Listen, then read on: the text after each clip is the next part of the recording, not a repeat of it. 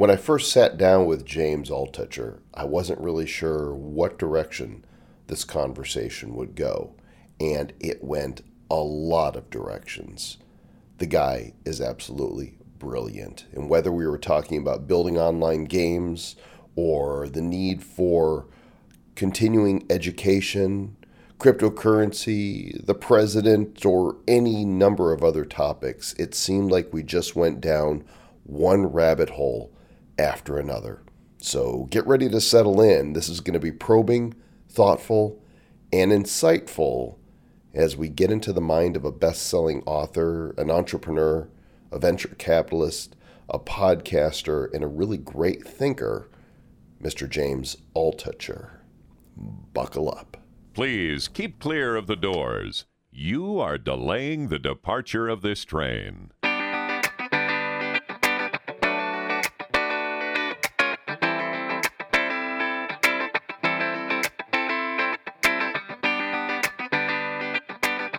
I have two gifts for you. Oh, yeah? Yeah. The first one is a New York City lottery ticket. Oh, thank you. I mean, this could be the big one. I'll hold on to it so I can daydream all day. Well, if you ever lose it all again, this could be the new beginning. It could be, yeah. And then I'm gonna lose it all again. That's a guarantee. Here's the. Bad I Crypto can't Podcast. imagine that on your head, though. I mean, with your hair, I don't. Oh, wow! There we go. That actually works. That actually works well. Bad Crypto Podcast. It's true. Representing. The geeks really did inherit the earth, didn't they? They did, yeah. What? When did when I was a kid, I never considered myself a geek or a nerd, but now, because these things have become a little bit more positive in our culture now, people have embraced those words, but they were not really like friendly words when we were younger. I don't know how old you are. Yeah, I'm 55. We're close to the same age, right? You're I'm 52. 52. Okay, Yeah. So when I was in high school, freshman year, I took CS 101, and they had COBOL punch cards. Oh, yeah. Okay, and then they were gone. The next year, they brought the Apple IIes in. Yeah. So, what was your first computer? An Apple II Plus. And were you a coder? You were like an engineer, right? Yeah, but not till later. And I switched. My first programmed a computer the summer before my junior year of college, and then I switched majors halfway through my junior year and finished out with a CS major. Then went to grad school in CS. And got a job doing. And you got a job working as a programmer. Yeah. I was a programmer. I had started a company, 2 software companies, 3 software companies.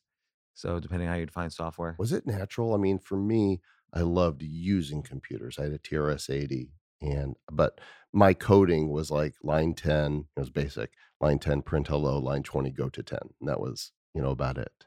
Yeah, that's good. No, it wasn't. It was. I realized, I you love could have these gone things. more. I mean, if you wanted to, probably. I don't know that I have the machine brain. I have the entrepreneurial and marketer's brain. Yeah, that could be. I wonder if they're connected, because there's both involve some kind of spatial relationships, right? Like if you do, if you use these words in a marketing campaign or an ad, you'll get this response. If you use these words in a marketing campaign or ad, you'll get this response. If you get the bigger response, double down here. It's a very logical way of thinking. Do you see that in your mind's eye as a coder? Do you envision this whole chart of if-thens? Yeah, because what happens is, I don't know how it is now, but now they have very different kind of programming environments that keep track of everything for you and help you debug. Back then in the olden days, let's say 20 to 35 years ago, you had to kind of keep track of if you were at like a 2,000 line or a 10,000 line piece of code, you kind of had to keep track of everything in your head.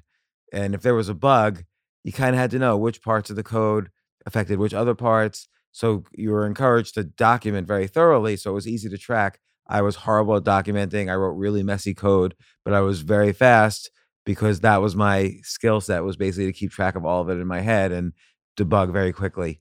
But ultimately, it's a young man doing it. Programming that way is a young man's game. And by the time I was 30, it was it was too tiring for me. It's kind of like the old school architect, my father, who's 84 and still with us, always used drawing boards, never learned CAD. But it's that type of shift, isn't it? It's like going from this manual drawing with your hand in T-squares to clicking. Yeah, it's kind of like that. So even when I've programmed, let's say in the past 20 years, I've tried to use as kind of close to the machine environment as I can, because I can't actually handle the easy ways where you drag code around and it clicks into place and keeps track of all your potential bugs. Like I just have to do it the old fashioned way. But it's very tiring that way because the brain sort of, as you get older, the brain sort of loses kind of its direct tactical, you know, I don't know what you call it, Well, we're arsenal. losing brain cells as we speak, Yeah, right? I can't even find the but words. you do get kind of more intuition and wisdom. Mhm. You know, you also Hopefully. hopefully you also cement some bad mistakes, but you kind of learn, you go have enough experiences, hopefully, that you learn through some bad mistakes and bad habits.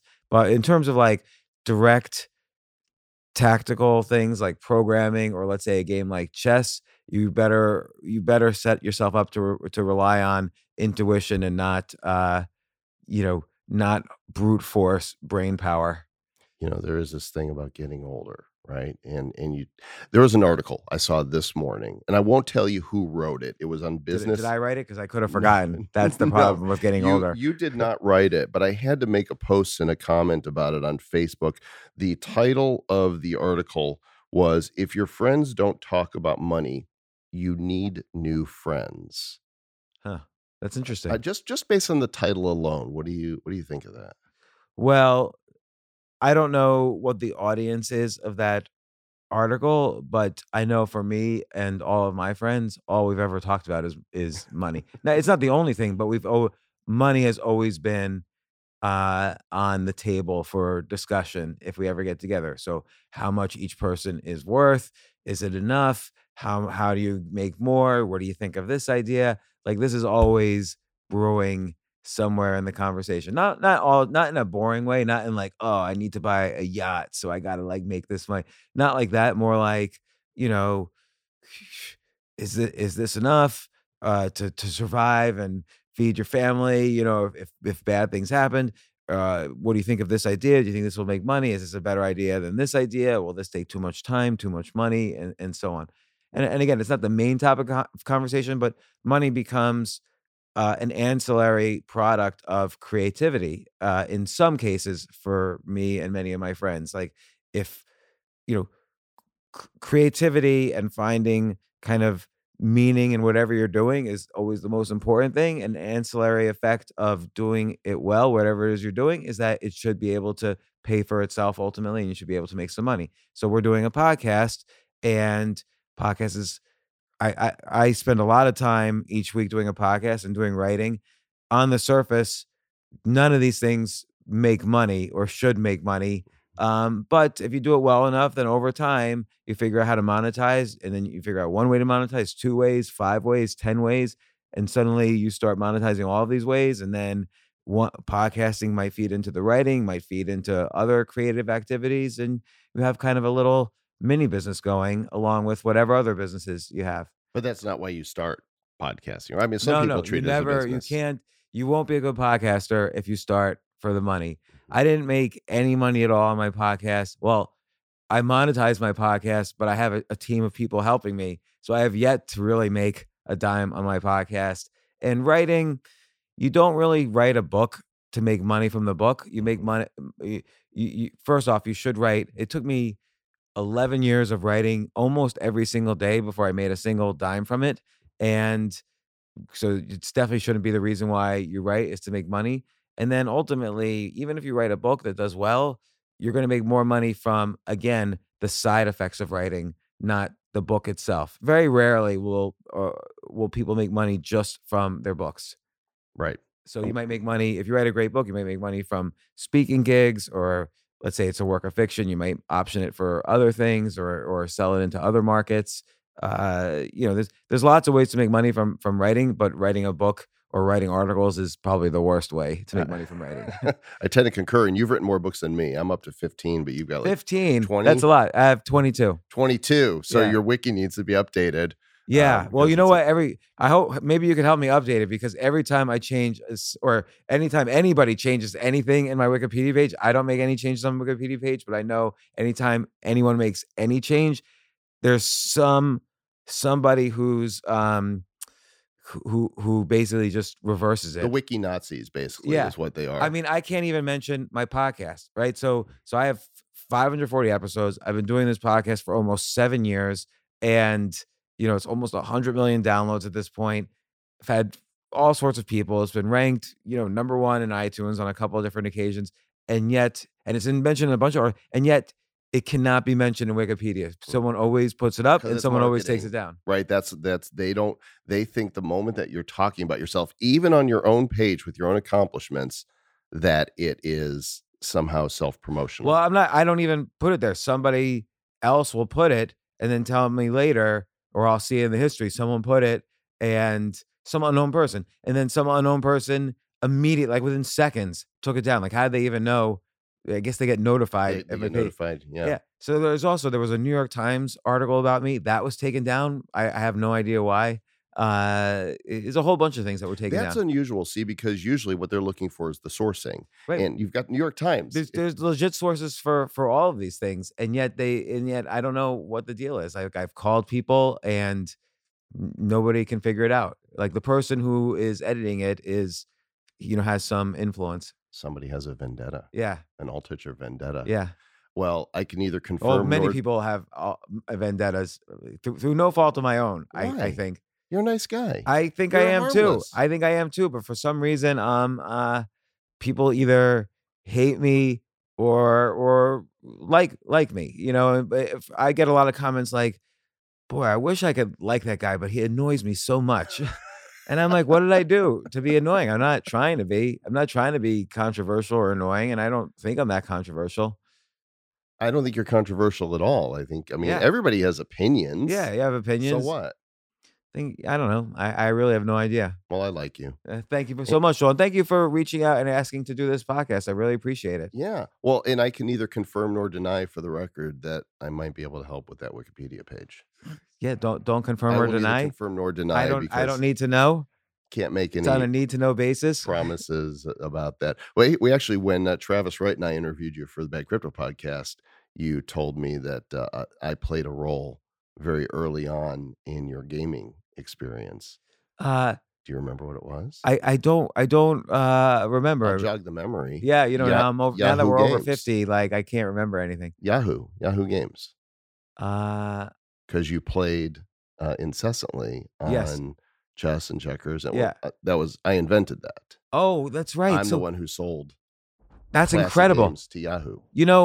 I am extremely jealous because back in 1992, pre-web, I was thinking, it'd be great to make a collection of game servers for every game and kind of combine them into one mega area. This was pre-web, so it wasn't like a website. So for instance, the Internet Chess Club, ICC? Yeah, sure. So it was competitor eventually with the chess part of Yahoo Games. Right. And there was also IGC, which was the Go.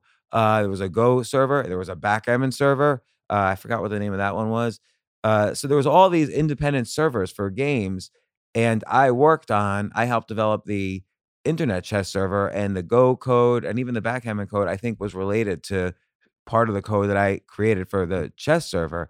And I was just playing chess on the chess server here. I remember thinking in 1992, this is a disaster because there's no reason for this to ever go away. Like, unless you thought the internet was going to disappear or somehow get regulated against games, which was clearly not going to happen.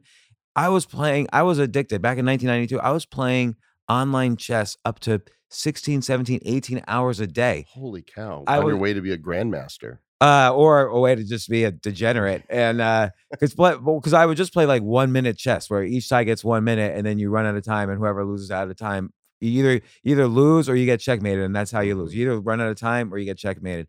And so I'd play all day and night and just wouldn't go home, and would lock my office door. So if my boss was banging on the door, I wouldn't answer.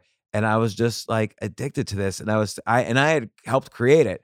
And I was thinking to myself, this really sucks because 30 years from now, and here it is. I was thinking this 30 years from now, this is still going to exist. And how am I going to deal? Am I 30 years from now, am I going to be playing 18 hours a day? I don't think I can handle this. And I was correct that it would still be around because that was obvious.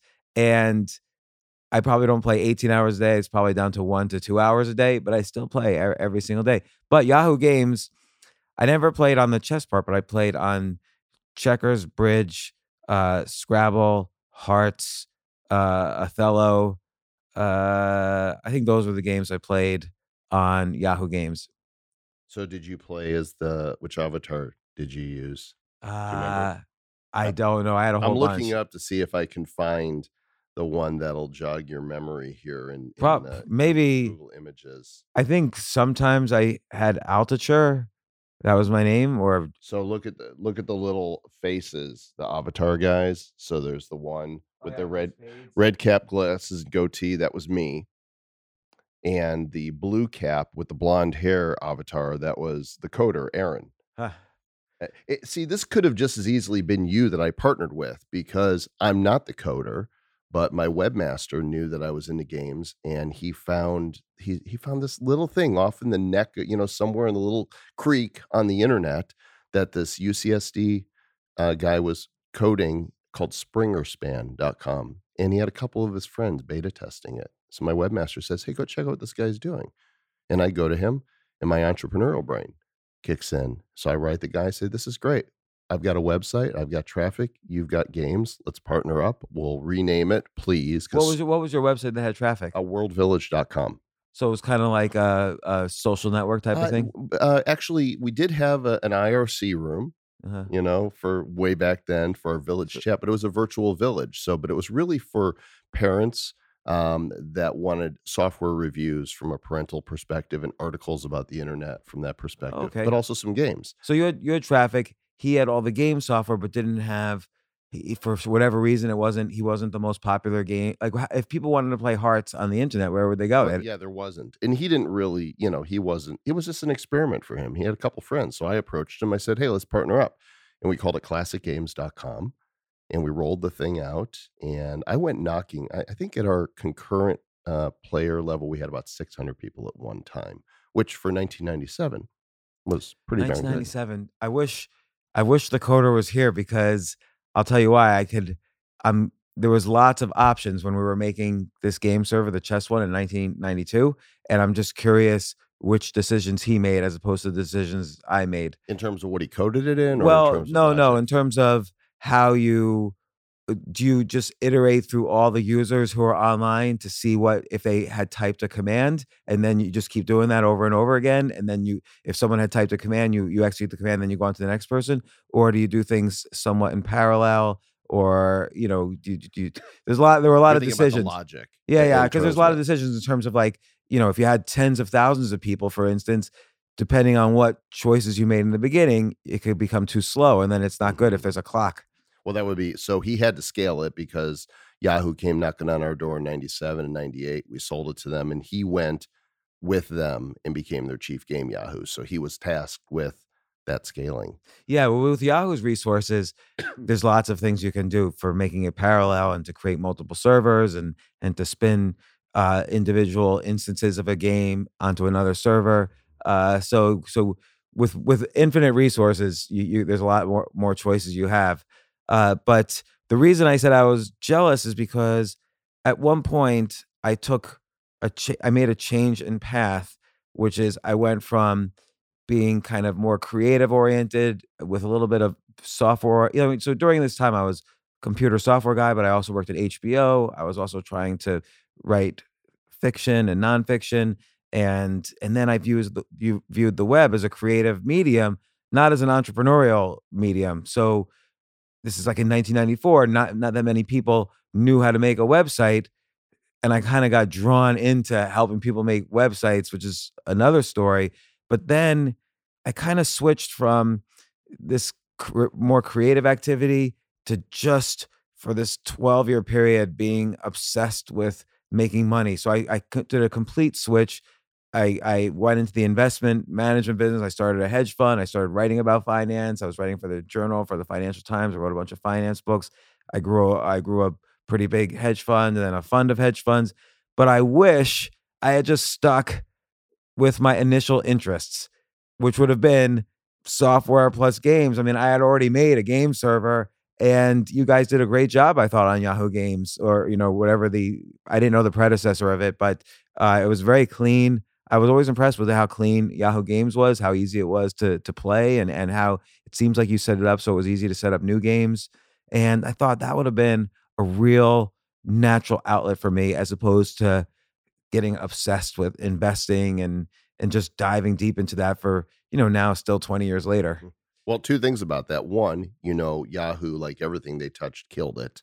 I know. Right. Does Yahoo Games not exist now? Yahoo killed. So here's what they did. They Mhm. began licensing Flash games. Mhm. So its roots were these board and table games with multiplayer and built a huge community. I remember going on and sometimes seeing 150,000 or so people, playing at one time, which back then that was quite a few. I mean, it's not like Fortnite now, but had a hugely loyal following. But Yahoo, they killed everything. And they actually spiked it a few years ago. They just totally removed it. And the community was like, what? Why? We love this. I was on there every day. I remember you even had Chinese checkers. I was playing Chinese checkers on there. Every card game that you had on there, I was playing. So It could be. So this actually could lead to another interesting discussion. What if your dream was to circle back around and we actually revived a multiplayer game site? well, but the thing is, I think a lot of games have really been the game servers are great. So like chess.com for chess plus ICC, the one I helped start, those are great now. Those are I mean the best players in the world play there. It's very sophisticated. The Go servers that are out there are play the best players in the world play on there. Backgammon, the best players in the world play on there. They're all separate though, They're right? all separate, yeah. So you could do a roll up of potentially buying each one of them, but a lot of these game servers now are very profitable, so it'd be more expensive than in 1992 where it would have cost nothing, and or even 1997 it probably would have cost nothing. Like probably cost you nothing to get all that guy's game software merged with through your site. I'm sure you put Pretty together a much. It good was just a deal with partnership, a yeah. coder. And I don't know of any site though with the card games. I mean, Facebook has got some stuff built in, and there's like words with friends and things like that. And then now there's a lot of apps. So Right. you can do online gaming with a lot of apps. It would need to be mobile for sure. Yeah. A community of players. But Uh, I can't believe Yahoo killed it. Still to this day, it boggles my mind. Yeah, because stuff like that is obviously it's very sticky because you're not going on the site and leaving, and people are going to return every day because that's where your friends are. I made friends on these things. And then cut off from it. And that kind of just goes to show how these centralized services, right? It's one thing to be in a community and you're disconnected from your friends. It's another to build a business on it and get deplatformed, Yeah. right? And that's happening. Have you ever had an account closed or suspended on any of the social platforms? No. But you know people who have. Yes, every day. Yeah. And so does Well, that there's a big finance site or news site, Zero Hedge, that just got Zero either Hedge? banned or shadow banned. Epic Times, I think, was another one. Oh, I don't know. They have you noticed in terms of political leanings? Yeah, I've seen some Facebook groups that are like shadow banned where they exist, but they won't show up on the feed unless you look for it. I think I'm shadow banned on Twitter because I You have reach. 800,000 followers on Twitter. Yeah, I don't think you're shadow banned. no, I get like if you look at the engagement with my tweets and the insights of how many people see them, it's the numbers are not what they used to be. Well, was it a spike down or a gradual drift? Because I think in general the algorithms are favoring newer users and are users who the algorithms change all the time, right? So you look like at a platform like TikTok. I think their algorithm is very sophisticated where they give this huge dopamine rush to new users. Like they'll throw your videos out front if you're brand new to the platform so that you might have 10 followers but get 200,000 views on a video, and that gets all the new users excited. But the longer you're on, your relationship with the algorithm changes, and maybe that's happening I'm old on and Twitter. gray. They don't care. I wrote the book on Twitter, literally. Twitter Power 2.0, and Twitter Power 3.0, among the top selling books on using Twitter for business. Was And that soft porn fiction? It was not. So the predecessor to 50 Shades of Twitter. And I couldn't even get anybody there to talk to me. I mean, Jack never wanted to have a conversation. And they're like, we got this. When did you write them? It was 2009, 2010, 2014. Well, you should have called me. Dick Costello wrote the foreword to my book, Choose Yourself. So close. Who did I have write the foreword for the first one? Tony Robbins wrote the foreword for the first one. So you kind of failed. I went with the marketing approach. I'm just kidding. I did. No, that's a huge get for a forward. That's a bigger get than I got for Choose Yourself. Well, it would have been if his team would have announced it at all, but they didn't. Just the name provides a good credibility to what you're saying. It didn't hurt. We sold books, but just like Google, when I wrote the AdSense code, and we hit New York Times with that one. It's the only time I've ever hit the New York Times list. In fact, my publisher who did that likes to introduce me at conferences. He goes, and here's my friend Joel Comm, who hasn't had a New York Times bestseller since 2006.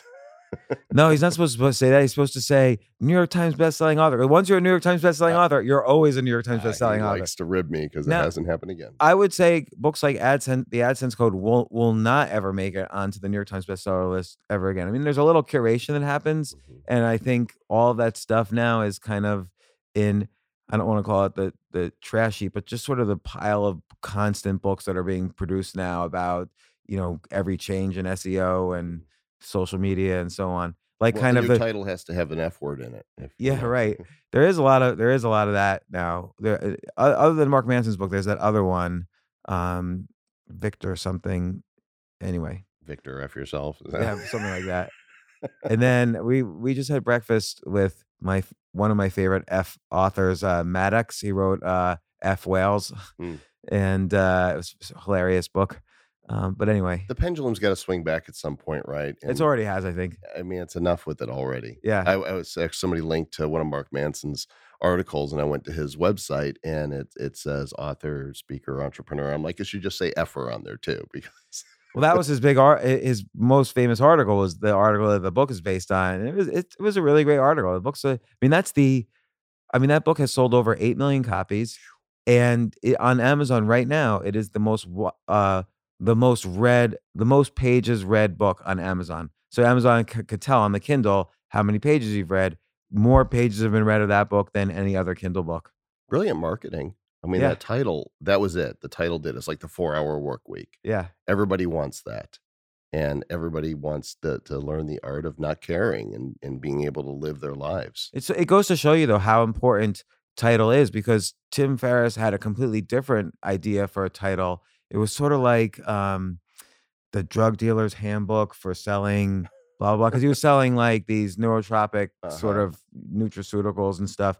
And so he had this really like elaborate title, and somehow or other his publisher said, nah, we're going to go with the 4-hour work week. And then what a coup. For Choose Yourself, I was debating between 4 different titles. My favorite was Choose Yourself, and then I had some friends propose. I had 3 other friends propose 3 other titles. And I put up Facebook ads for each title, and you're able. I just put a $20 budget behind each Facebook ad, and we're able to see. And it clicked to nothing. If you clicked on it, you would just get nothing. But you can see how many people clicked on it. So I picked the title that the most people clicked on, and it was by far Choose Yourself. You just basically crowdsourced the title out there. Yeah, because that works. Focus grouping in a mass media. I knew that was my audience, kind of the social media audience, who were people who were already following me. And so I figured that would be the best group to quote unquote ask. I didn't ask them directly because you don't really want people's opinions, but you do want people's clicks in those types of tests. That's doubly smart, right? Because if I'm going to crowdsource, I'll go to my friends and I'll ask them. But you're right. There's that inherent bias that's built in there. People vote, right, with their choices. Yeah. And and my friends were the people I asked were extremely smart. They were extremely like great writers and authors and title pickers. But everybody has their kind of good and bad ideas, and so the titles they picked just simply didn't work for this. And Choose Yourself turned out to be by far the best title. And then the 2 of the people I asked were Tucker Max, who you probably know, and Ryan Holiday, who are great writers and also great title pickers. They just didn't maybe because they didn't have the same feel for the book that I did, but they were both giving me a lot of advice, and we decided to do this experiment. That's actually a for somebody's bio for like Ryan Holiday. You should put title picker as his bio line. Yeah, that would be, he's got a lot of impressive things in his bio, so that's the last thing he needs. His title. Mhm. Actually, I've changed mine because when you do a lot of different things over the years, people don't know who you are anymore, right? And Yeah. I've kind of Yeah, failed who are you myself. anyway? Yeah, You did Yahoo Games. I Now I'm failed really myself. impressed. Internet entrepreneur. So I built a site in 95. I did Yahoo Games. I had one of the first deal sites on the web in 1999, dealofday.com, with, making a lot from affiliate marketing. Did like My Points or somebody buy that? No, Or? they didn't. I did sell it to an individual buyer in 2012 after making a lot off of it, and they killed it, which really makes me sad. So many times people buy sites, they get these, big eyes, and then they don't know what they're doing with it. I think most people shouldn't acquire sites. Right, because it Or came from my passion. Most people shouldn't acquire businesses because, like most business acquisitions kind of fail. Mhm. It requires that initial passion, and it's your baby. Yeah. Who's going to take care of your baby? Yeah. like you did? Like you're willing to work 23 out of 24 hours a day on it. No one else is going to do that. Well, if you're impressed by Yahoo, I mean, you know what app I made, right? No. Oh, I made the iFart app. I don't even think I know that app. It went to number one Really? in 2008 and still gets downloads today. We basically set the trend for stupid novelty apps on the iPhone. I like that. And it was explosive. Made a bit of a Very stink. funny. Yeah, Yes. you know, Very this punny. is part of my stand-up Yeah. routine right here. Although I'm a better sit-down comic than I am a stand-up comic. City Sometimes Dog's I'm a okay. sit down and shut up comic. City Dog's okay. That's good. Well, went to number one, so it was good enough. Went to number one. Still gets talked about today. George Clooney, in the Rolling Stone cover interview they did with him, said that it's his favorite app. He has it on his phone. So every time somebody in the media mentions it, it blows up again. And there's another not so subtle pun for you. I only have rarely. I've only recently started really using apps, like going in the app store and saying, "What app should I buy?" Like when I get a new phone, I get Google Chrome app and I get Backgammon and the particular Backgammon app that I like, and that's it. Those are my apps. Clearly, you need to get iFart. I mean, your life I will know. then I be know. I feel complete. like less worthy now. So, why Chrome when there's Brave? So Brave, Chrome is just, I've always kind of trusted Google products, whether I should or not. And I like how everything, Spoiler alert: you should not. I believe that, but I like, so I like just having kind of connected up all my different Google apps. It feels like one ecosystem that I can make use of.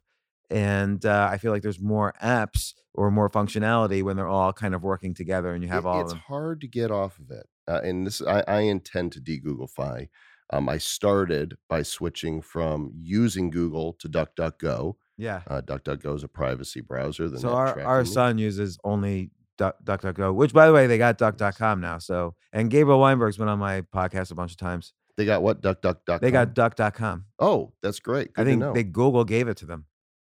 Well, that was nice of Sergey and Larry. Here's a little something. Even though we own the world, here we'll throw you a duck bone. And they're a good solid, I think 1% of search traffic, which is not insignificant. It's not, and so and it's very rare that I don't find what I'm looking for and have to go to Google. And then I removed Chrome from my laptop, my desktop, and my phone, and now I use Brave. And it's very, very rare that I come across something that doesn't work as it's intended to. So I've got this privacy browser, which, by the way, they announced yesterday, 12 million users now, and I get paid in basic attention token if I look at ads, which is their cryptocurrency, BAT token. So, Robin, does John use Brave, the browser?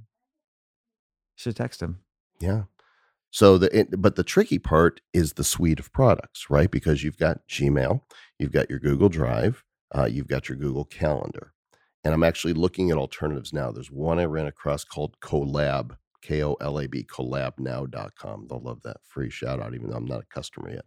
And allegedly, it's supposed to integrate those three, and they could port over your entire Google account. Well, that was another thing that some entrepreneur did that was just so easy in retrospect, but somebody did it and sold it to Google, which is to basically make Microsoft Word on the web. And then obviously that's going to be useful and people will use it and make Excel on the web and so on. And Google just bought all of those little companies. They're whoever again, like I was programming, I was doing internet programming back in like 1988, programming on the web, as soon as Tim Berners-Lee, whatever it was, 1991 or 1992, released the first web server. And all of these things are not rocket science. There's no real rocket science on the web, which is part of the beauty of the web, at least in the beginning. And I wish I had just that's one of my bigger regrets. Is I wish I had just stuck with that because I had the passion, I had the interest, I had the skill, and I had the ideas even. But I was like, no, no, a more direct. I was more. I got out of balance where when you start focusing on money too much, where money is the goal, and money should never be the goal because then you'll just lose your creativity. You won't have the right kind of energy for it. You'll get disappointed over the wrong things to be disappointed in, and there's no real pleasure in y- doing things for the money because you can also lose money, and then it's very painful. Whereas if you're making like a game server or iFart, it's just fun, and then some things work, some things don't. Some things make it to number 1 in the iTunes store. I'm sure you did some things that were fun that didn't make it to number 1, but you keep All the trying. rest of them, Yeah, right? But you never know what's going to hit. right, you never know. That's my last book was called The Fun Formula, and that's the whole notion behind it is that you just got to do things that you're passionate about, that you're engaged in, and something is going to hit. Well, and the key word there is do. So many people I'm sure you get these emails as well. I get emails all the time, almost every day. 24 years old and I haven't yet found my passion in life. Like, what should I do? Or I'm 55 years old and I'm going through a life change right now. Lost my job, my spouse left me, I don't know what I'm passionate about. What should I do? Same question. But uh, the key is you have to do lots of things. You can't think your way to a passion. It's never worked for me that way. It's never worked for anyone I know that way. You have to like do things and like I bet you the first time you clicked around on Twitter and saw your friends there and you were communicating with people, you probably got excited, excited to the point where you became an expert and then wrote 3 books about it. So I'm sure you didn't do that. Oh, this thing's big. It's going to make a lot of money. I'm going to write the Right. Twitter code or Never, whatever. never intended to. Right. It's always you. I like to play with the toys, as do you. I kind of see the world as this big sandboxes everywhere, and we're kids with pail and shovel, and we Yeah. go and we like build stuff, and sometimes, oh, that sand's not wet enough, nothing's going to happen there, and then sometimes we build a little something. It's like, oh, that's interesting. The waves come wash it away. Somebody else created something. Like I don't do that, but then every now and then you build something. It's like, wow, look what we built here, and what happens? People invariably come to you and say, how did you do that? And that's when you write the book. Yeah. Yeah. And the kid analogy is good because look, that's why kids get broken bones all the time. There's a tree. I'm going to climb up it and see what it feels like. Or I want to go on the roof or I want to go wading into the ocean a little bit too far and see what happens. So, kids try things and do things. And that's how they figure out what they like doing. Oh, I like bicycle riding, I like playing basketball, whatever it is. What did you do when you were little? Now, before teenager, before the hormones kicked in, what was your jam? Uh, I I don't know. I rode my bicycle a lot. I lived in a suburb, so it was Yeah. great to just there were no cars. All my friends lived in a few block radius, and we'd just ride our Did you bicycles around. create something? Was it, when you were in your room or in the basement or whatever? Did you make Y- things? yes. So every year I was always passionate or like literally obsessed with something, and that obsession would last for 1 or 2 years, and they would be really sometimes really obscure, sometimes a little bit more mainstream, but I would get incredibly obsessed to the point of annoying my parents or costing my parents a lot of money, one Like or like one or the what? other. Name a year. Pick a grade. Uh, fifth grade. 5th grade, that was actually a pretty safe year. I actually got really obsessed with writing in 5th grade, Mm. and so I was just reading constantly, and I was writing stories, but I was writing stories about all my friends, and I was trying to basically write stories of them, basically I was picking every boy and girl in my classrooms and figuring out who was going to end up dating or marrying who. And I would just write constantly in this big notebook about it. And everybody was always trying to get into my notebook to see who I was fixing up with who. And so I would carry it with me everywhere and like to the bathroom and everything. And then the one time there was just a big fight, like 10 kids were trying to grab the notebook out of my hand, and the teacher banned it from the school for life. But You were a banned book. yeah, it was a banned book. I was censored by my own 5th grade teacher, Mrs. Hilgy, who recently died. Rest in peace. And uh, so consequently, as a result of that, though, I was constantly reading like every Judy Blume book and tons of Are fiction. you there, God? It's me, Margaret. And I have since then had Judy Blume on my podcast, which was a Isn't great that fun? pleasure. Yeah, Full circle. yeah. I've got one full circle that I really love. Zig Ziglar was my Oh yeah, mentor, and I remember going. He was on your podcast. No, Is he dead? His son has been. Yeah, Zig is gone now, but it was back in 2000. Well, I don't remember the year. I was 23 years old, and I went to a Born to Win conference. It was the only motivational, inspirational event I'd ever paid for. $500, back in 1989 for a young, DJ, because that's what I was doing. It was a lot of money. And Zig is the one that when I became a salesman, I bought all the tapes and drove in my truck and just would listen to Secrets of Closing the Sale and See You at the Top again and again and again. And it was in 2010, I spoke at Kerry Wilkerson's boss event in Dallas, and I got to share the stage with Zig and tell him what he had meant to me, and he signed my little ka-ching button. What's the main secret to closing the sale that you got out of that book? If you were going to say one thing. Yeah, people don't care how much you know until they know how much you care.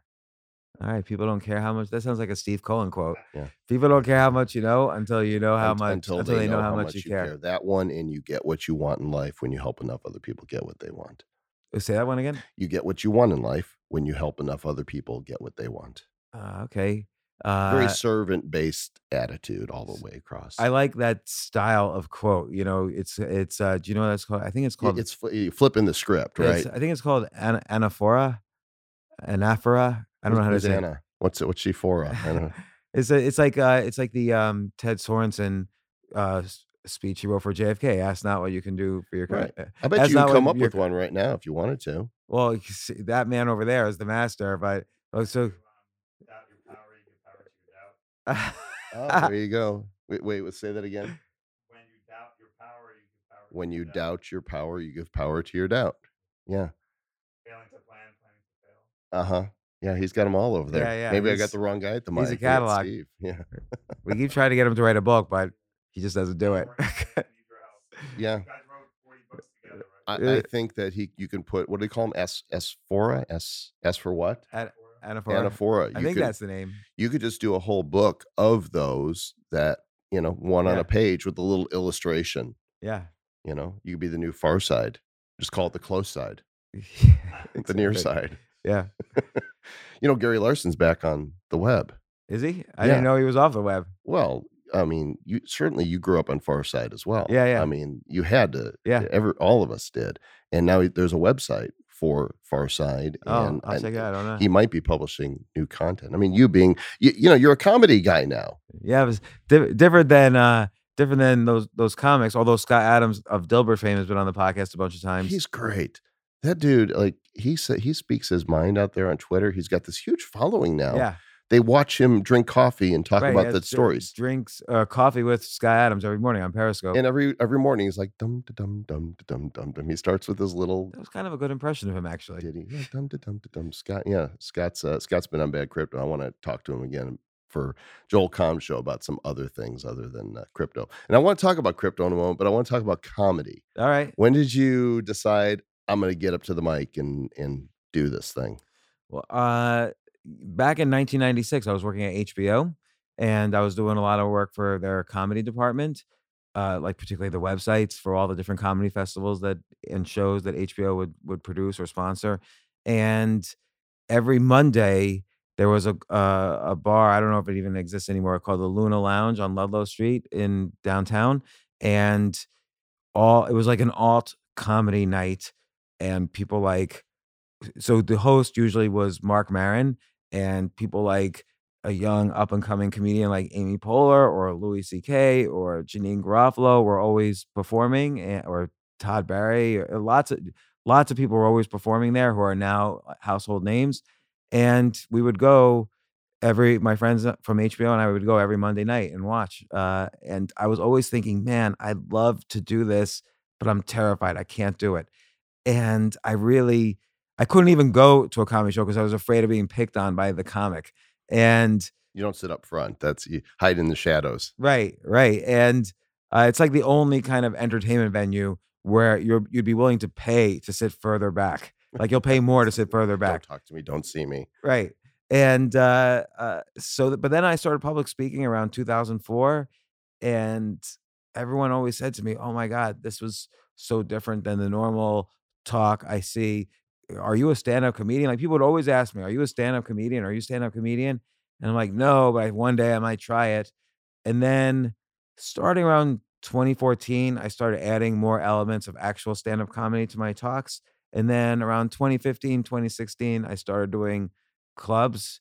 And then around 2016, I got really obsessed. That became my obsession. And I do up to, I don't know, I mean, this week I'll do over ten shows.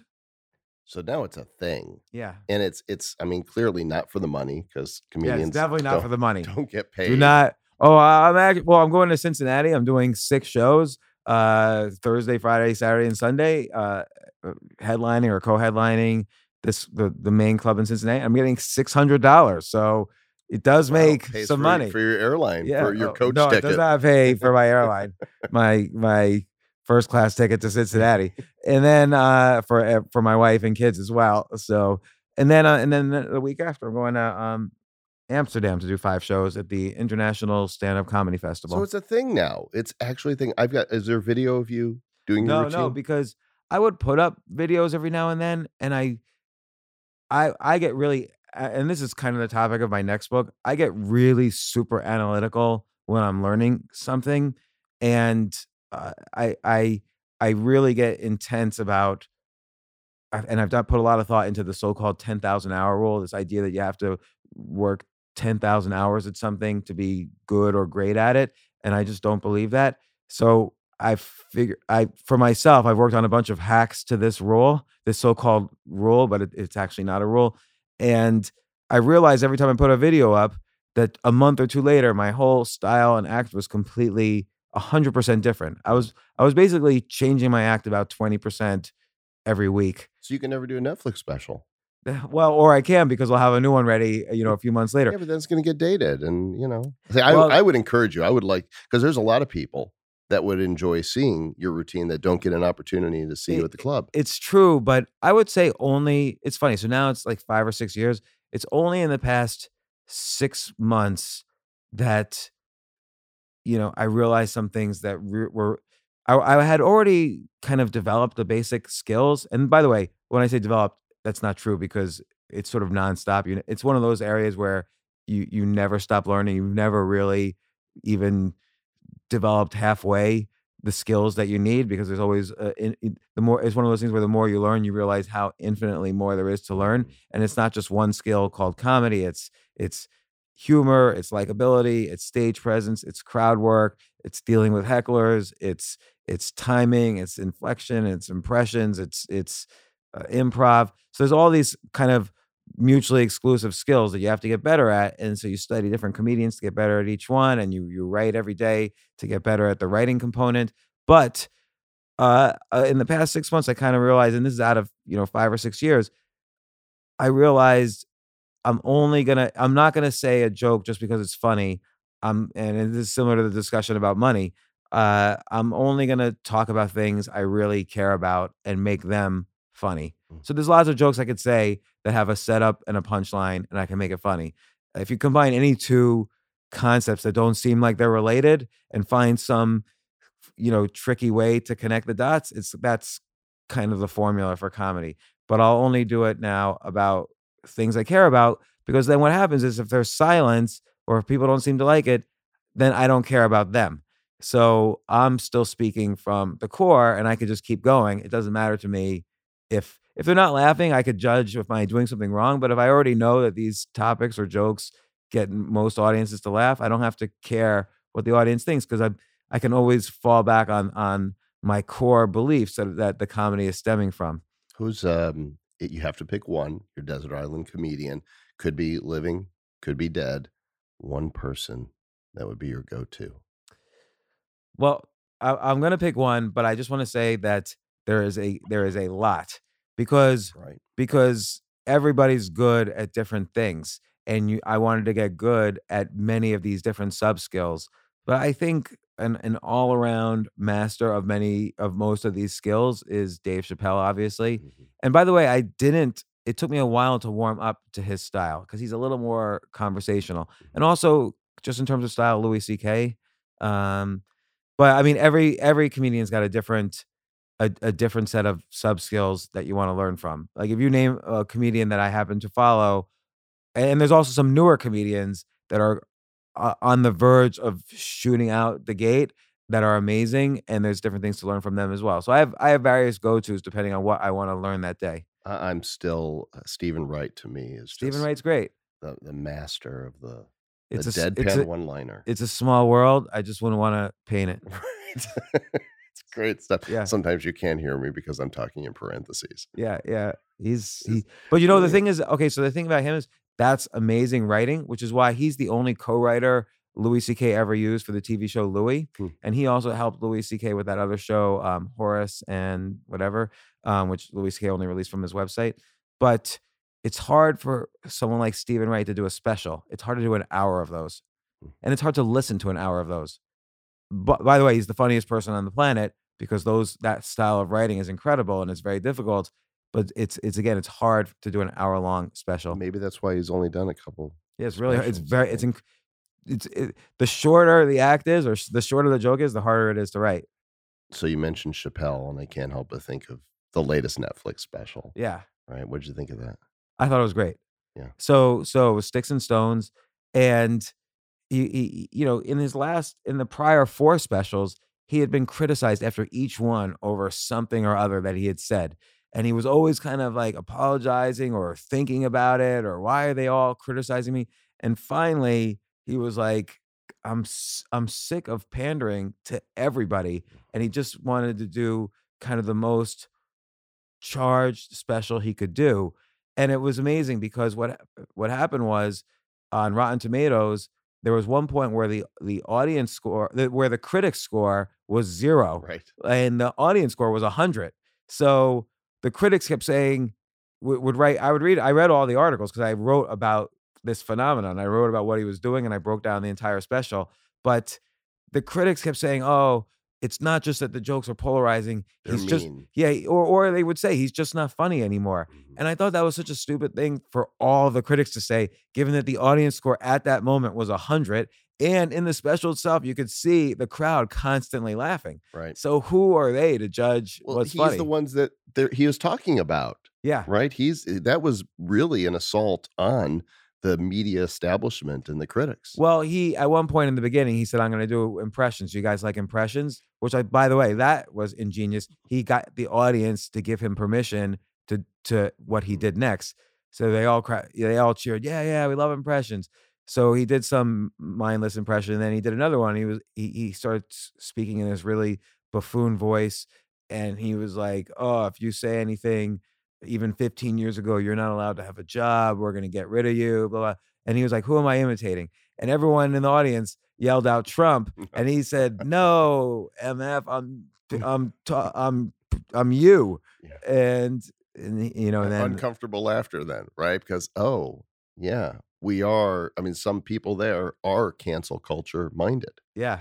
and toxic as can be. I mean, why can't we just be ourselves? Sticks and stones may, I'm not going to die from somebody's opinion. Well, and you think about it, like take something like horror movies, okay, or thrillers.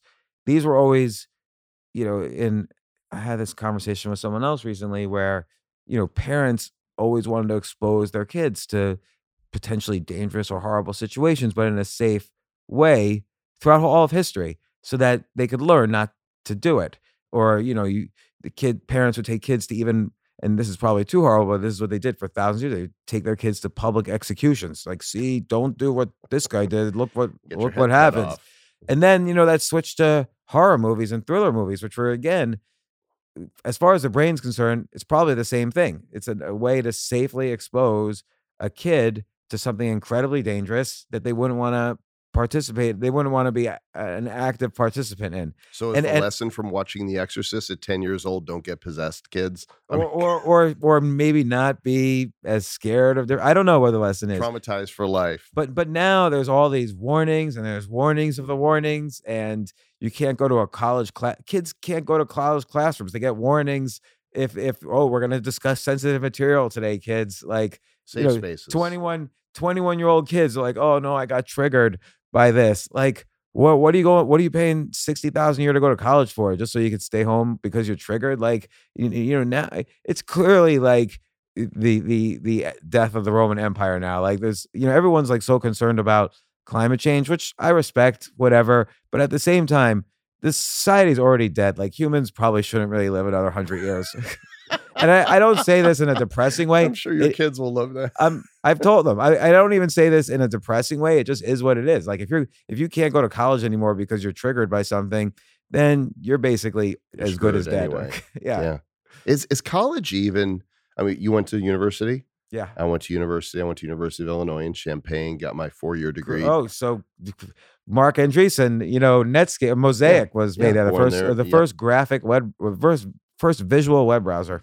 A lot was born at U of I, still is being born there, but all I remember is a blur because those were the years of my life where I was just stoned. Right. And so, and your parent, good thing it was 82 to 86. 82, yeah. $4,000 a year. Right. So it was a state school. So now the same school out of state, I'll bet you if we look it up, is $67,000 a year tuition. I don't doubt it. So let's talk about education.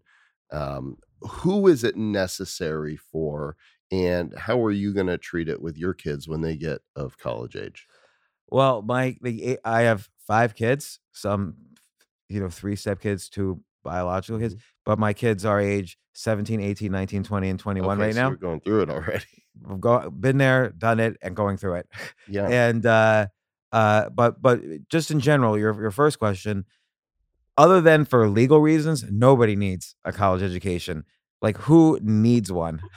Like, okay, yes, to get a medical degree, which allows you to practice medicine, you need to go to undergraduate, then you need to go to medical school. Right. You get $600,000 in debt or whatever, and then you start paying enormous amounts for, your insurance to have a practice. But it's the cost of doing that profession, just like legal profession, you have to go through. Right. And which, by the way, that's ridiculous too, because I'm not saying lawyers don't do a job that requires a lot of study, but what you study for to pass the bar probably has nothing to do with what you actually practice. Like I don't know if you have or not, but I've given lectures at law firms about, let's say, new areas of law that the lawyers didn't necessarily know about. So, for instance, as the finance sector got more and more regulated in the OOs or Bitcoin, I've given lectures to law firms on many topics in the finance industry as they were getting comfortable with, either areas of expertise that their firm didn't currently practice, or to keep track of, changing regulations. So, it's not that they're, I don't know what the purpose of going to law school is other than to just squeeze another, several $100,000 out of these kids. But I don't know, to be a computer programmer, you certainly don't need a college education. Mm-hmm. I mean, there are great computer programmers who are 12 years old, probably better than any 30-year-old. And to be a writer, you don't need a college education. You just need to experience life and to read a lot and to write a lot. Maybe you could say, oh, college teaches you a style of thinking, but you could learn that on your own. And plus you could go to college for free. You just won't get the degree. Many schools offer their courses online for free through these online MOOCs. And then there's places like Skillshare, Coursera, Khan Academy, LinkedIn Learning. They're teachable, highbrow, masterclass. There's so many online schools, but people, and they're great. They're great professors and teachers and courses, and they can be very active with the students in some cases. but it's not an accredited university. So kids are brainwashed into thinking, oh, this won't apply to me getting a job. But they're wrong because the job industry has completely 100% changed in the past 20 years where bosses or managers or companies care only about what skills you bring to the table, not what your degree is. It's very rare, I think, oh, you went to Harvard, I'm going to hire you, even though I have no idea about your skills. I think that only happens like if the boss went to Harvard and you went to Harvard, hey, go big H or whatever. I don't know what Harvard calls itself. And, only in those situations does it help. But I think in general, it doesn't even help get a job. The only thing that helps get a job are skills, creativity, all these things that you can develop 100% on your own. There are no skills that actually require you to go to college in order to learn that skill, other than for legal reasons, which you could learn medical stuff without going to college. You could learn the skill, but because it wouldn't be accredited, you won't be allowed to practice medicine. Mm-hmm. I went to Harvard. You did go to Harvard? Well, I visited and I got okay, the there you go. shirt. I mean, You went to University of Illinois. I did. Did you go to grad school? I actually did speak at Harvard a few years ago, legitimately. So that's kind of fun to put on the resume. But no, I did not do grad school. I got a liberal arts degree in all things, irony of ironies, speech communications, because it seemed the easiest thing to do. But I had no desire to be a public speaker or even learn, the curriculum. I just picked something and Yeah, because that was an easy set of courses, well, I right? didn't have to go. I mean, I just, I was too hungover and stoned, and I didn't go to my courses, and that's what's so incredible about it is you can go to college and not learn anything except That's about life. That's the best thing about college is that you don't really have to go. Meaning, like, I didn't go to my classes either. At my school, they kind of only had a midterm and a final, and so I just would blow off the rest of the time and do what I was passionate about, whatever it was those years. So, the latter half of my college career is computer, programming. So I would just write software and not go to the classes. Real life education. Yeah. I think so. My kids both tried. They're in their 20s now, but they both tried college. Wasn't for them at the time. But I think if I was to go back, I would say, you know what, do 2 years community college and make it through that, get the basics because of the same thing you're going to get at the $60,000 a year university, and then decide if you want to approach a profession that would require an undergraduate degree. Yeah, I don't think that's a bad idea. Although I would still say they don't even really have to do that. Like, better to just go out and experience things, and then you'll know what you want to do. Like in a classroom, you're going to get good at classroom skills, and in the real world, you're going to get good at real world skills. So, my oldest, he goes to school at a college in England. So obviously the tuition is much cheaper, and it's a 3-year degree in England, Hmm. and he's majoring in computer science, which is probably the only degree where you're gonna make it for the little tuition he's paying, it'll be worth it for the degree, and it was structured, time for him to just focus on computer software, so that might not have been a bad decision for him. Second oldest was studying acting, and I'm like, "Why are you going to college?" So I never said yes or no because they knew my stance on this anyway, and I just wanted to constantly show them examples, like positive reinforcement about what it means to not go to college. So they don't know that it's a viable choice when they're 18 because their guidance counselors are brainwashing them into thinking you have to go to college or you won't get a job. Why are you listening to a high school guidance counselor? A, do you want her job or his job? And B, they have an agenda. They want to be able to say for their own funding purposes or whatever, oh, such a certain percentage of our school went to these kinds of colleges. So they have a total biased agenda. They don't care about your kids. So in any case, finally, after going 2 years, my daughter dropped out and is now here in New York City pursuing the acting lifestyle. We'll see how it goes. And then two youngest are in application phase right now, although I'm heavily encouraging gap years. Hmm. Go see the world, go do something, and then come back to it if it's still your jam. Yeah, which it's not going to be. No one's going to gap year and going back to college after that these days. Like, why would you have an amazing real world experience where you might even make real money, and then suddenly you're going to get trapped by debt or huge payments? I didn't realize this when Travis and I first interviewed you for the show, but once upon a time, at least if the wiki is true, you poo-pooed Bitcoin.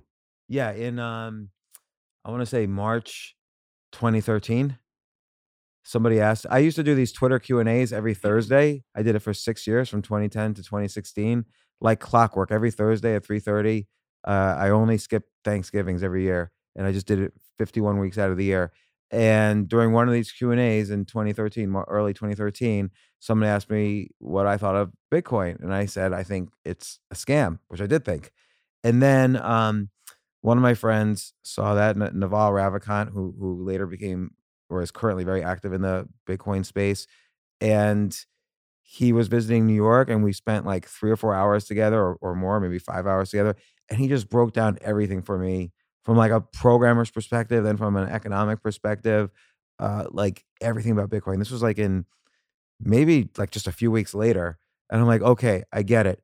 And then just a month later, I built a store to sell. I was releasing on June 1st of my book Choose Yourself, and I was self-publishing it on Amazon. So what I did was, as a marketing thing, I created my own store, which accepted Bitcoin. And by the way, I reached out to a lot of people to help me. Nobody even knew how to do it. Like, I reached out to Coinbase, they stopped returning my calls. And I even complained to their VC, like, shouldn't if Coinbase is going to be active in the Bitcoin space, shouldn't they encourage people to use Bitcoin for transactions? They were like useless for me. So anyway, I created this Bitcoin store that accepted Bitcoin, and I had one product in the store, which was my book. And so if you wanted my book a month earlier than the official release date, you had to pay it in Bitcoin. Bitcoin was $61 a Bitcoin at the time. You had to pay 1/10 of a Bitcoin. So I got a bunch of Bitcoins from this, and and everybody had to leave their email address to buy, so I could mail them the PDF of the book. And it was almost all Amazon employees. Is that right? Yeah. That's funny. So you got Bitcoin really So early yeah, then. so yes, I thought it was a scam, but so what? Everybody. Then I was convinced and spoken to by someone who I really admired and who was incredibly smart and is incredibly smart, and I changed my mind. Yeah. So You mean you could do that yeah, in like people act 2020? like, oh, he thought this in 2013, and then he just changed his mind to make some money. No, created a store, and I very publicly announced it. I was on CNBC talking about Bitcoin, and I was probably more active in the Bitcoin space than just about anybody. Nobody had a bookstore in Bitcoin. That's really early. I mean, Yeah. when you think about it, and I remember, and usually I'm early to the game. I like to pioneer and play with the cool toys when they come out. When I heard about Bitcoin, I didn't get it because I didn't understand this whole mining idea. I mean, what are there little people on my processor? Ding, ding, ding, ding, and Bitcoins are shooting out. And because I didn't understand what that meant, I just kind of like, it wasn't until 2017 that I finally went, oh, that's brilliant. Why didn't I get that before? Well, I think if you start with the problems of money, you very quickly you very quickly start to think of what the solutions could be. And then it turns out Bitcoin and its spin-offs solve a lot of the problems of money. Just like paper money solved a lot of the problems of metal money. Like, let's say, I don't know, you wanted to buy a house. You wouldn't bring a truckload of gold bars to the closing. There's some problems with money. And so paper money became these kind of certificates representing the value of the metal that you could buy with this paper. If you go to the US government, Fort Knox, and show, $100 bill in 1900 backed by gold, you wouldn't get the gold, but potentially the US government was backing it with gold that they owned. So that had a problem though, because what if your country was very innovative and successful, but simply didn't have the natural resources of having gold deposits under the ground in their country? So it seemed kind of silly to, you know, top out your innovation just based on how much metal you had under the ground. So we moved to a more fiat or basically trust-based system. If you trusted the innovation and creativity of your government, then you would trust the money. And it was backed by the goodwill of your government. There's enormous, enormous problems with that. Many problems. We don't have to get into them, but Well, what if you don't trust the government? y- That's the well, bottom. first off, it's centralized. There's fees. There's every time you make a wire, there's fees all throughout the banking system that are baked into the entire system. There's a lack of privacy. there's so many problems. But there's like maybe 7 or 8 like really big problems that people wanted to legitimately solve, particularly after, you think about the financial crisis of 2008. I don't think people realize, particularly now, it's kind of almost forgotten. I don't think people realize the US had the world really had run out of money. Like there was no money to pay people if everybody wanted their money. So the system broke, and a very large band-aid was put on top of it, and you don't know whether it was luck or skill or thank God or whatever, but that band-aid worked. Who knows if it'll work a second time? Right, because it's no different today, right? We still don't have the money, although we're just printing billions of dollars. Right. I mean, they did solve a lot of problems coming out of that. Some of them were structural, some of them were very just brute force, like give all the banks like $1 trillion. But some of them were structural, just how banks should value things. It's getting into the weeds, but it was clearly there was a big hole in a fiat money system, and Bitcoin solves that. And we'll see, because whenever there's any new financial instruments ever in history, kind of Wall Street and speculators will go crazy for a little while, and then you have scammers and con artists go crazy as well. And I think we have seen the first wave of that. So in September 2017, this is another part people don't remember me saying. I was everywhere writing and saying, I went on CNBC and said it. I said 98% of these altcoins that you're seeing now and these ICOs are total scams being run by criminals or incompetents. So, and it's hard to tell which is which, but 98% of these coins are going to go to zero. At this point in time, probably about 85% of those original ones are gone now. They're zeroed out. And the main ones, which I always recommended, the kind of the main players, either Bitcoin or Ethereum or the other coins that provide a very important role in the ecosystem as opposed to just kind of some small functionality, those have survived. And all of the little play things, the ICOs and all that kind of stuff have all, most of them have gone to zero. There's still a few more, I think, that'll go to a zero. There's some big ones, I think, that'll still go to zero. You want to say what they are? Well, this is the sort of category where I get death threats occasionally. So, but I don't think, maybe it'll somehow become legit over time, like which occasionally happens. But I think Ripple is probably a scheme, but I have no real evidence of that. Just studying it, just studying how the code works. I think Ripple's probably a scheme. Is it the code, or is it because it's highly centralized? Both. I mean, you could the functionality is implied by the code.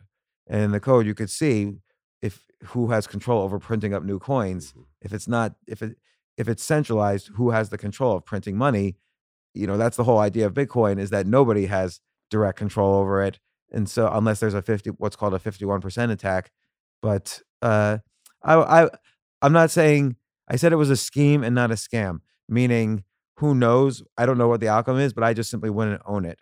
Even if it goes up, I don't think of these things as investments. I think of these as the future currencies of the planet. So if you're thinking of putting some percent of your portfolio in what could quite possibly be the default currency of the planet, I wouldn't use Ripple for that.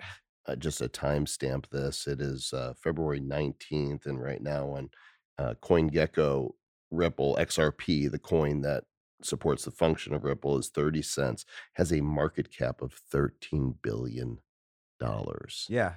So that kind of suggests it's not a fad, right? There's a lot of money, in order to get up to 13 billion, it's not like mom and pop is buying up all the Ripple. It's some big money in there. Although we don't know how much of that is owned by the initial founders and so on, who could print up more money, and they say they can't. It's very confusing, Ripple.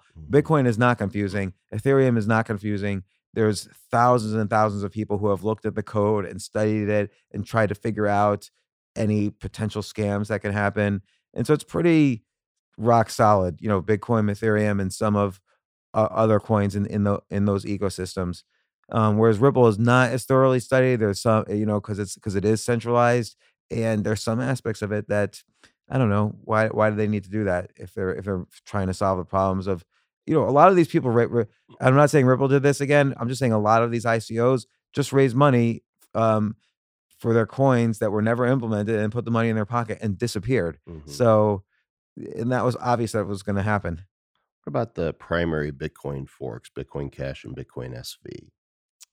I don't care for them. I don't say that they're bad, but Bitcoin is still legit, and the framework underneath Bitcoin, it gets better and better. The speeds, we're gonna have this halving moment pretty Just a couple soon. months. Yeah, May 8th. and that's gonna change a lot of things in the Bitcoin ecosystem.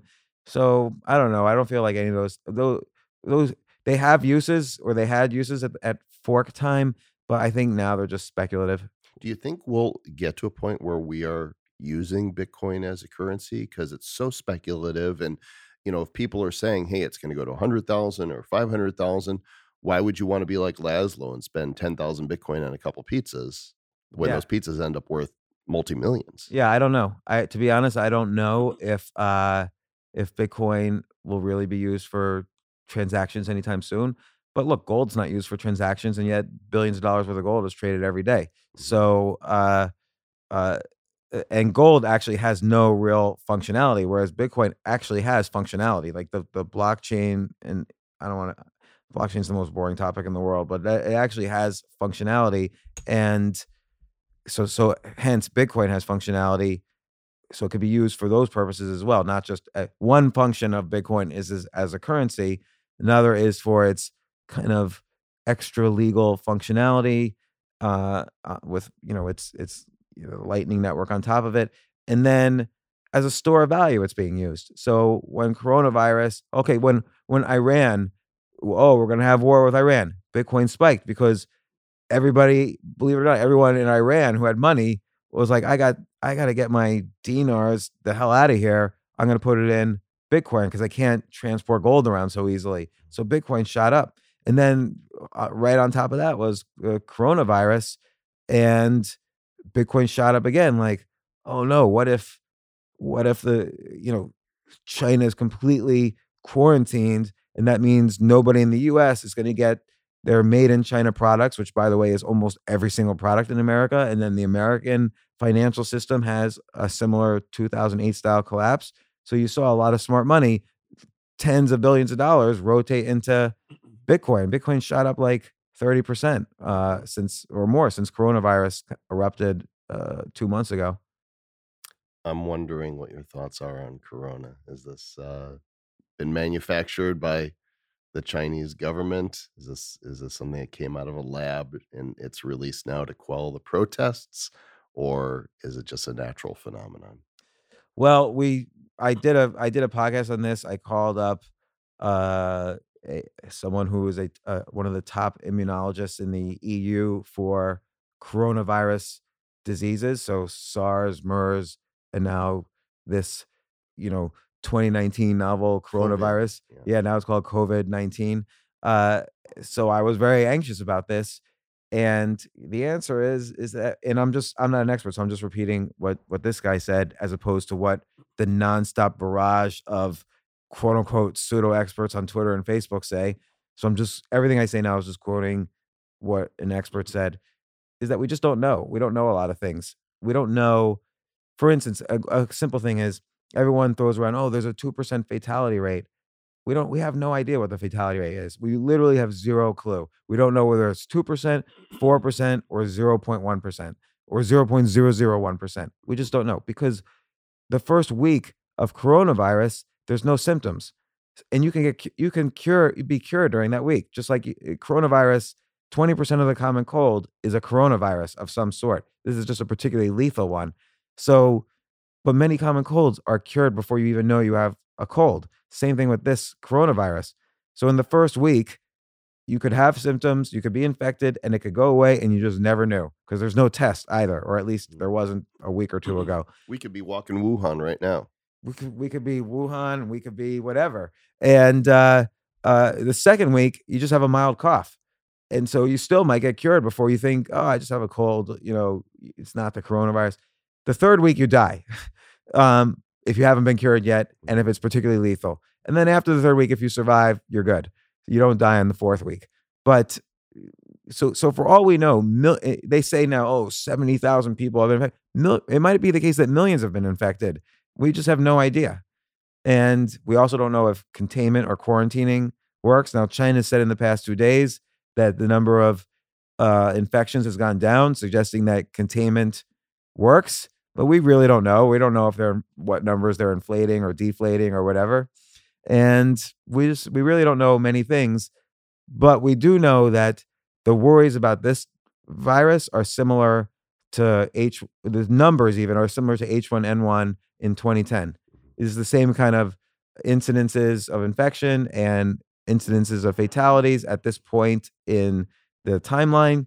And then it turned out to be a big nothing. I feel like I've seen this movie before. Yeah. But to be honest, as opposed to all the other prior instances of these things, SARS, MERS, avian flu, Mad swine flu, cow. all that, I actually am worried about this one, not for the disease itself. So it could be the case that everybody in the world will get exposed to coronavirus at some point. That'll probably be the case. And my guess is the fatality rate is extremely low. But what I'm really worried about is the fear. So China, they had completely blocked off. Every factory closed down, and I would see just my friends. Everybody kind of postponed all their orders till February 9th when the Chinese New Year was supposed to be over. But now we're gonna get into March and maybe 3, 4, 5 months after that. Nobody's getting anything from Chinese factories. So who's gonna go out of business? If the fear doesn't stop, then you could have a mass financial crisis in the US because you can't just switch from Chinese factories to Indian factories or Malaysian factories like overnight. It takes a year or 6 months of planning. And by that time, most, you know, businesses that rely on China will be out of business. And then it's just disaster. That's got to be good for Bitcoin, though, right? It's good for Bitcoin, but it's bad for the world. So that's the only way 7 billion people get affected by coronavirus. Otherwise, maybe 1 million people will be affected. And that's horrible too. But that's who gets affected by other diseases every year. But 7 billion people get affected if the US economy drops by 10%. And there's mass panic and unemployment and fear, and nobody can get, all antibiotics or most antibiotics are made in China. Most of the fashion industry, most of electronics, everything's made in China. Not this shirt. This is made in America. Made in America. Yeah. Well, and the problem is what you realize is that no industry had a plan B. So no matter what now, structurally big things will happen, which is every industry will develop a plan B eventually. And it's they hadn't. I was surprised how few industries had an alternative source of manufacturing if in case this happened. Essentially, zero of them had a plan B. You know who is getting hit the worst though? Corona beer, right? I mean, how horrible would it be to be the Corona family? Is that actually true? Or well, no, I would imagine. I mean, I don't know if they're selling more beer or not, but I know that if you're kind of clueless about all this, you saw beer on the shelf. Maybe, yeah, I don't know, or maybe it's all good news is good news. Or there's this subtle thing like, oh, Corona. Yeah, I'll take Corona. I've heard that somewhere before. Just needs a lime in there, and that cures the whole thing. Yeah. So I'm nervous about it, not as a disease, but as an economic disease. Well, you're self-sustained here. You got your place, which, by the way, beautiful place. No, nobody is self-sustained in a economic collapse. That's true. You got to get your food somehow, right? Yeah, you got to get everything. You got to get I've had very smart hedge fund managers and other people tell me, go to your CVS, go to your local pharmacy and stock up on cough medicine because it's all made in China and there's going to be a shortage. So if you're used to taking Tylenol, by the way, also Tylenol is good if you have symptoms for the coronavirus and you're worried you have it. This immunologist suggested there's no cure, so you might as well take Tylenol. It's the best you could do. Can't hurt. Yeah, maybe there'll be a cure in a few months. They're fast tracking all these cures, but particularly if there's going to be a shortage of Tylenol, you might as well stock up on it. And a shortage of anything you can get in the pharmacy, it's pretty much all made in China. Most of your food is made in China. Interesting. That I'm not sure what to think about that. Go on. Yeah, like Tyson Foods. If you open up, if you get chicken in the frozen section of the grocery store, chances are that was made in China. Chances are the chickens were cooked or were farmed here, sent to China, and then packaged up and sent back here. Really? Yeah. So, I mean, what are our American farmers manufacturing? Well, they'll farm stuff, but they send it to China to package it up. They really? Yeah. So it goes on the freighters, goes around the world, Yep. It and then it comes comes back. back. Mhm. We don't have the We don't have manufacturing. manufacturing, Huh. which is fine. Like everyone's like, "Oh, bring back our manufacturing jobs." Oh, who wants to kill a chicken and take it, depuluck it, and uh, uh, clean it out and put it into stuff it into a box and send it back to the US? Sounds like a horrible I job. just wanna eat it. It's Yeah, delicious. Mm. like keep the manufacturing jobs, China. Let's end on a political note. By the way, Wuhan is like on lockdown. You get arrested if you leave your house now in They're Wuhan. actually locking them in. I've Yeah. seen videos on Twitter, and there's one woman who's been super courageous. She is selling that the government is not telling you what's really happening, and they're lying to the people, and I'm basically risking her life. It went super viral, millions of views. Yeah, well, I don't know who to believe. So, but the only thing is, if containment is not working, they should open up all the factories and just expose the world. Hopefully, there's some herd immunity Mhm. and open the factories again. Because otherwise, the alternative is some small percentage of people will die, and but the entire world will have other issues that are just as bad. Mhm. Like Or people some will die of mutated other form, things. right? If it's not, if we don't get exposed, some future mutated form of it could be more deadly. But that's what's gonna happen anyway, but it tends to just happen all these things tend to start in China. So, again, I think people are gonna be more active about having a plan B for their manufacturing, but that's gonna change the economic balance of the world over the next few years. Second, there's gonna be a lot of more research on coronaviruses, so that'll be a healthy thing. 3, maybe people should stop putting bats at the top of the food pyramid in certain countries. I don't Bat know. soup. Mmm, tasty stuff. Yeah, like, I don't know when that became a delicacy, but that's They probably eat a bad idea. everything. They eat everything. I mean, I've not been, but my mom goes to China quite a bit and And shoots she's a videos. racist. She she's not. She does shoot videos though for her YouTube channel, which amazingly has had like 30 million views now. Travelswithsheila.com. Really? Little shout out to my mom there. 30 million views is a lot. Yeah, it is a lot, but she doesn't make anything, which is, really the She crime got a behind. sponsor or something. I Come on, you know you're what? an entrepreneur, figure it out. She's almost 80 years old. She doesn't care. She just loves it's a hobby. Gives her something to do when she's home for those 6 months of the year. But she's shot videos of all the things that they eat over there, and I'm like, "Okay, I wouldn't eat any of that." Yeah. Just give me my noodles and chicken and some veggies and I'm good, but the moment you start mixing in some, crickets and cockroaches and other weird things, Well, crickets and cockroaches have like 50 times more protein than I'm sure they a do. steak, I don't the equivalent care. amount of steak. I don't care. I was raised to eat There meat. are insectarians now. Yeah. You could drop a crunch. cockroach from 100 feet high and it'll still live. Okay, that does not make me want to ingest one. But just think if you could be dropped from 100 times your height high and still live. It'd be pretty amazing. You would get those powers if you eat a radioactive cockroach. I think we're on to some new superheroes here. It's X-Men 2. Speaking of superheroes, let's close with politics. I want to know your thoughts on Trump. You know, here's what will always get to is oh, no, I don't want to be pretentious. I was Don't going be to quote something. pretentious. Just No, say, what do you think? no, well, uh, you want to have a good person as your leader, I think, in general. You want to have a good moral person who, not to say he's not strategic, not to say he or she is not going to, you don't want someone who's going to bend over backwards for other countries. But you want someone who, at a base level has, some moral fiber. We don't really know whether we don't know anything about Trump, really. We don't, like, after the Iran thing happened, I had a podcast with someone who was kind of pro-Trump, but he's very much anti-Iran. And so I wanted to find out again, because whenever a big event happens, all the spectators start arguing.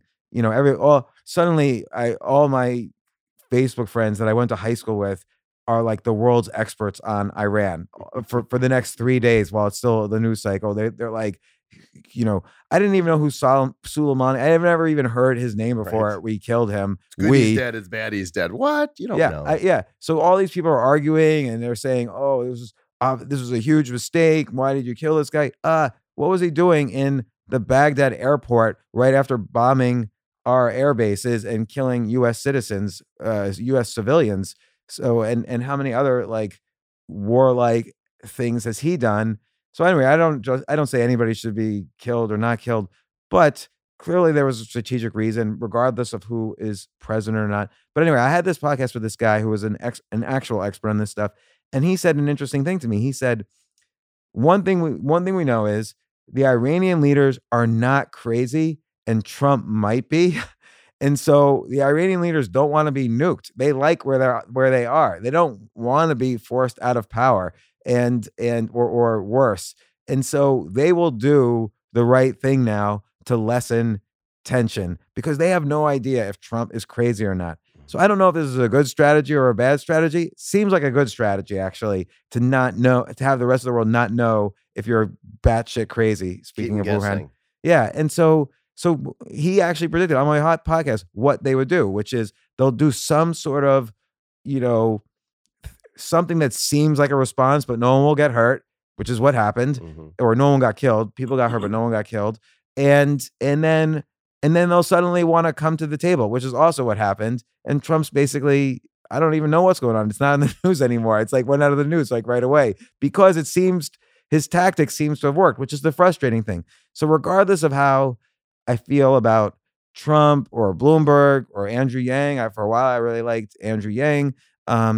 Regardless of how I feel about these people, you can't just have an entire menu of issues that you believe in and then just hand them out in the street. You've got to believe in every single one of these issues or else you're an alt-right fascist. Like I'm kind of left of center, but now it seems like for the base of the Democrats, I would be like a fascist by being slightly left of center, which is really annoying. That they push really hard towards socialism.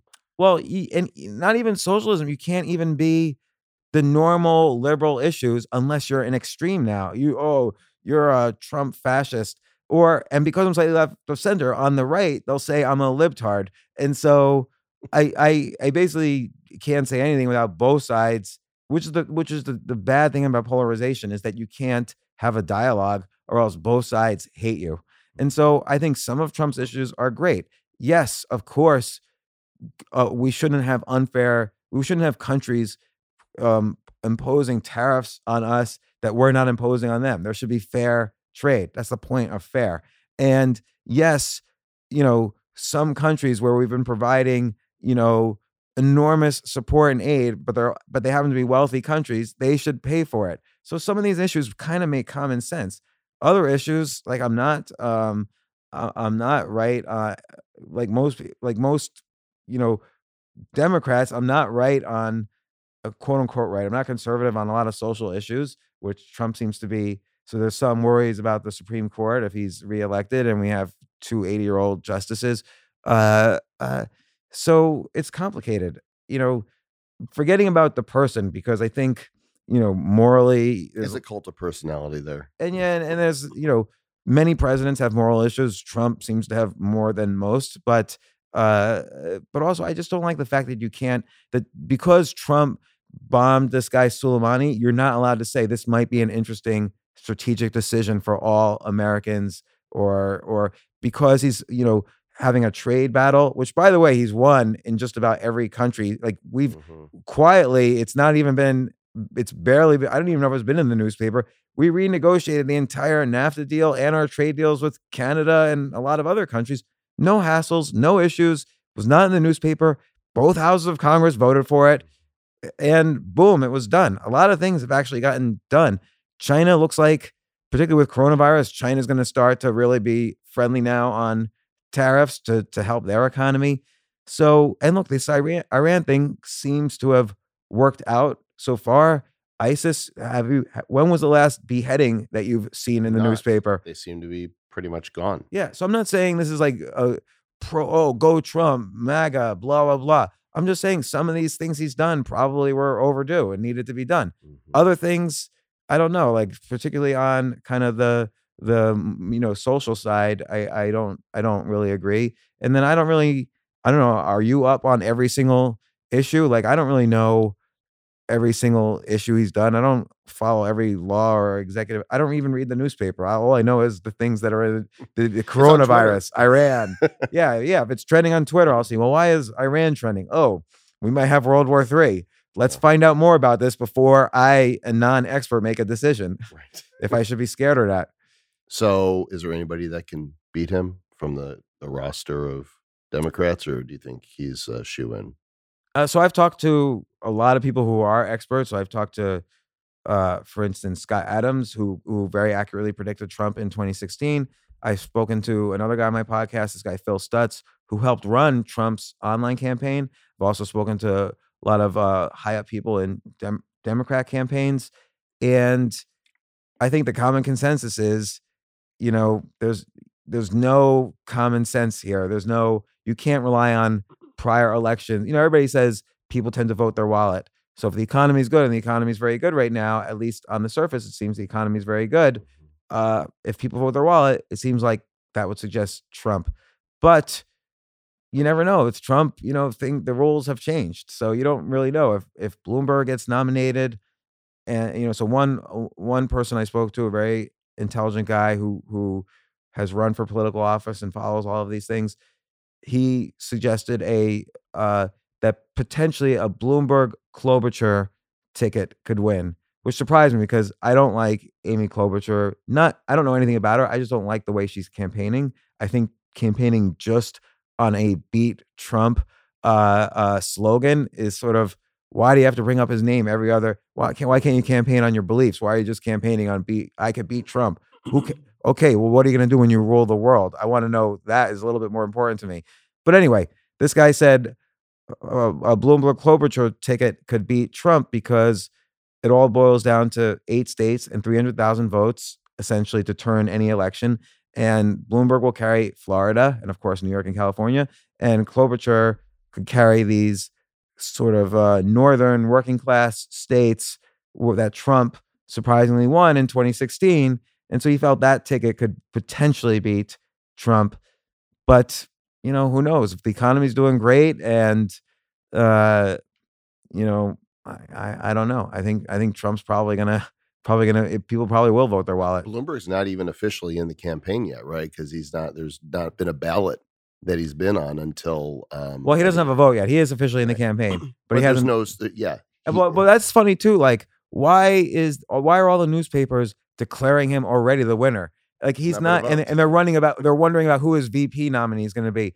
This just shows, like, because Bernie scares them, right? Well, exactly. So this is what bothers me. Like, maybe Bloomberg is a legit candidate, but he doesn't. In the political process that's running, he doesn't yet have a single vote, and Bernie Sanders actually is winning the vote. So why did they automatically assume Sanders is out of the race? The guy's winning. So, again, I am a little more I'm just as scared of Sanders as Trump, actually. But again, some issues might be good, some issues might be bad. I don't like the rhetoric that on the ultra Democrat side. I don't like the rhetoric against if you built a big company, you should be penalized for it. So I think that is a very dangerous rhetoric in a country that has for 250 years depended on its innovations and its belief in a frontier, whether geographic or conceptual. And so I think if you start overly penalizing innovation and the people who innovate, you're going to run into big problems. And I think that's kind of been the rhetoric of Sanders. And I get worried with Bloomberg that he's trying to pander to that a little bit as well, to just get those votes. But once you pander to it, you kind of have to live by it. So I don't know what's going to happen. I don't really want anybody. Crystal ball's broken. I did like Andrew Yang for a while because I thought, I read both his books. I watched all his interviews. This guy seems like a smart guy. He seems like we could have gone to school like a with nice him. Guy. Yeah. And he seems like his IQ's through the roof. But I as a tech guy with a tech background, I didn't like the fear. I believe in the UBI actually, and I believe in that Yang has thought out how to pay for it, and I think it's very smart. But I don't like the fear mongering of tech is going to be the reason why we need a UBI. Like that is just BS. I don't know if he's intentionally fear mongering or he just doesn't really know tech that well. I have no idea, but he seems like a smart guy. It's funny to me that the exact tech billionaire who's supporting him, Elon Musk, is also the guy creating all the automation. I would love to be rich enough that I could be against the own technology that I'm inventing. So, I find that He'll fascinating. just get on a rocket and leave if he needs Yeah, to. right. So, and I didn't like that. I didn't like that he seemed incapable of interrupting Bernie Sanders in the debates. Like, if you can't interrupt Bernie Sanders, you probably shouldn't be ruler of the world. Last question. Let's bring it back to you because you talk about how you get Because I'm running for president as of now. I'm announcing it on the Bad Crypto podcast. Altucher. Well, this isn't going to be on This is Bad the Crypto. Joel Com This is the podcast. Joel Com show, but we'll let the Bad Crypto folks know as well. Actually, I think we'll take that little piece that we talked about Bitcoin and crypto and put that in the show in Bad Crypto as well. You talk about getting obsessed with things. Is there something now that you're toying with that you think this could be my next obsession? Well, for a few years now, it's been comedy. Like that's Right. I mean, I did it last night. I'm doing it tonight, and then I'm going to Cincinnati tomorrow and doing 6 shows in Cincinnati, and then the week after next. So next week I'll do like 3 or 4 shows, and the week after that I'm doing 5 or 6 shows in Amsterdam. So to do that requires a level of obsession. You're committed to that. That's like you're going to do that until you're not. But also I've been reinvigorated lately by my own podcast. I recently went from 2 episodes to 4, and I've been playing with different formats, and I write every day. I'm working on a book that I'm very, very happy with, which is being traditionally published, which I don't normally do, and it's coming out essentially a year from today. But Any hints about it? yeah. It's called Skip the Line, and it's kind of about a little bit about some of the things we were talking about. How basically whether you're young or old or whatever, how to find your passion and basically kick ass at it, no matter what everyone else is telling you. Like if you're 55, if you say, oh, I'm gonna move to Hollywood and be an actor, a lot of people are gonna tell you, Joel, come on, you can't do that. You needed to start when you were 20. You're gonna have a million people tell you can't do it. You'll even have actors also tell you can't do it because they don't want you skipping the line. So the book's called Skip the Line, and it's basically how to find the basket of things you really love doing and that you could be obsessed by, and how to get great at it really quickly. Like throw out the 10,000 hour rule. I have something I'm calling the 10,000 experiment rule, which you could implement much faster and if you do it right. And yeah, that's essentially the book. Love it. Yeah, it's gonna Can't be wait fun. to see it. And for every interest I've ever had, I had to very quickly skip the line with everybody telling me you can't do this. I started investing professionally in 2001, or actually even in 1999, and I had to very quickly. So I was bad at it at first, and I had to very quickly get good at it without an MBA, without working ever at a bank, without ever working at an investment firm. I got good at it quickly. Software, I switched majors formally my senior year of college. I had to get good at it quickly. Everyone said, you can't do this. The guidance people, whatever, you're not allowed to do that. You can't do this. I had to get good at it quickly. And then I wanted to go to grad school. I went to grad school I published research by the time I was a senior. So every industry I've ever been in, I wasn't an entrepreneur, and I built a business very quickly. I had to learn how to be one. I built a multi-million revenue profitable business on my first go around at it. And it was tough. Like I hated it, but I had to learn. So I had to skip the line. But Gladwell would say you're an outlier and that your path is not duplicable for others. Well, but I think he would be wrong. So he also though said the normal path is the 10,000 hour rule. But I've spent so much, and I've spoken many times to Anders Ericsson, who is the professor behind the 10,000 hour rule. He wrote a book called Peak. He's been on my podcast. In 1992, I was actually part of some of the initial experiments to sort of prove or theorize the 10,000 hour rule because I'm a chess master. So he did a lot of studies on chess grandmasters, masters, and amateurs. And I was one of them. And I just don't believe, other than for repetitive tasks, I don't believe the 10,000 hour rule. And I think you can repeat this kind of success with the methods I'll describe in my book. But first and foremost is to think of things in terms of experiments rather than time you put in. And so then it's all about how to design the right experiments that will propel you the most forward in the fastest amount of time with the least amount of money. Watch for James' book, Skip the Line, in 2021. I feel like there's just endless rabbit holes with you. And I want to say your name with a French accent, Jean Altucher. That's correct. My sister lived in France for a long time, so she said it's much better there. Altucher or Altucher. Très bien. Thanks, James. Really appreciate it. But the real way to pronounce it is I'll touch her fast. I'll touch her. Not safe for work. Yeah, not safe for work and get you in trouble. Somebody's going to need a safe space now. Yeah, you could cancel Joel Comm if you listen to this podcast. And go listen to James Altucher show instead. Right. Thanks, man. Thank you, Joel. It's great.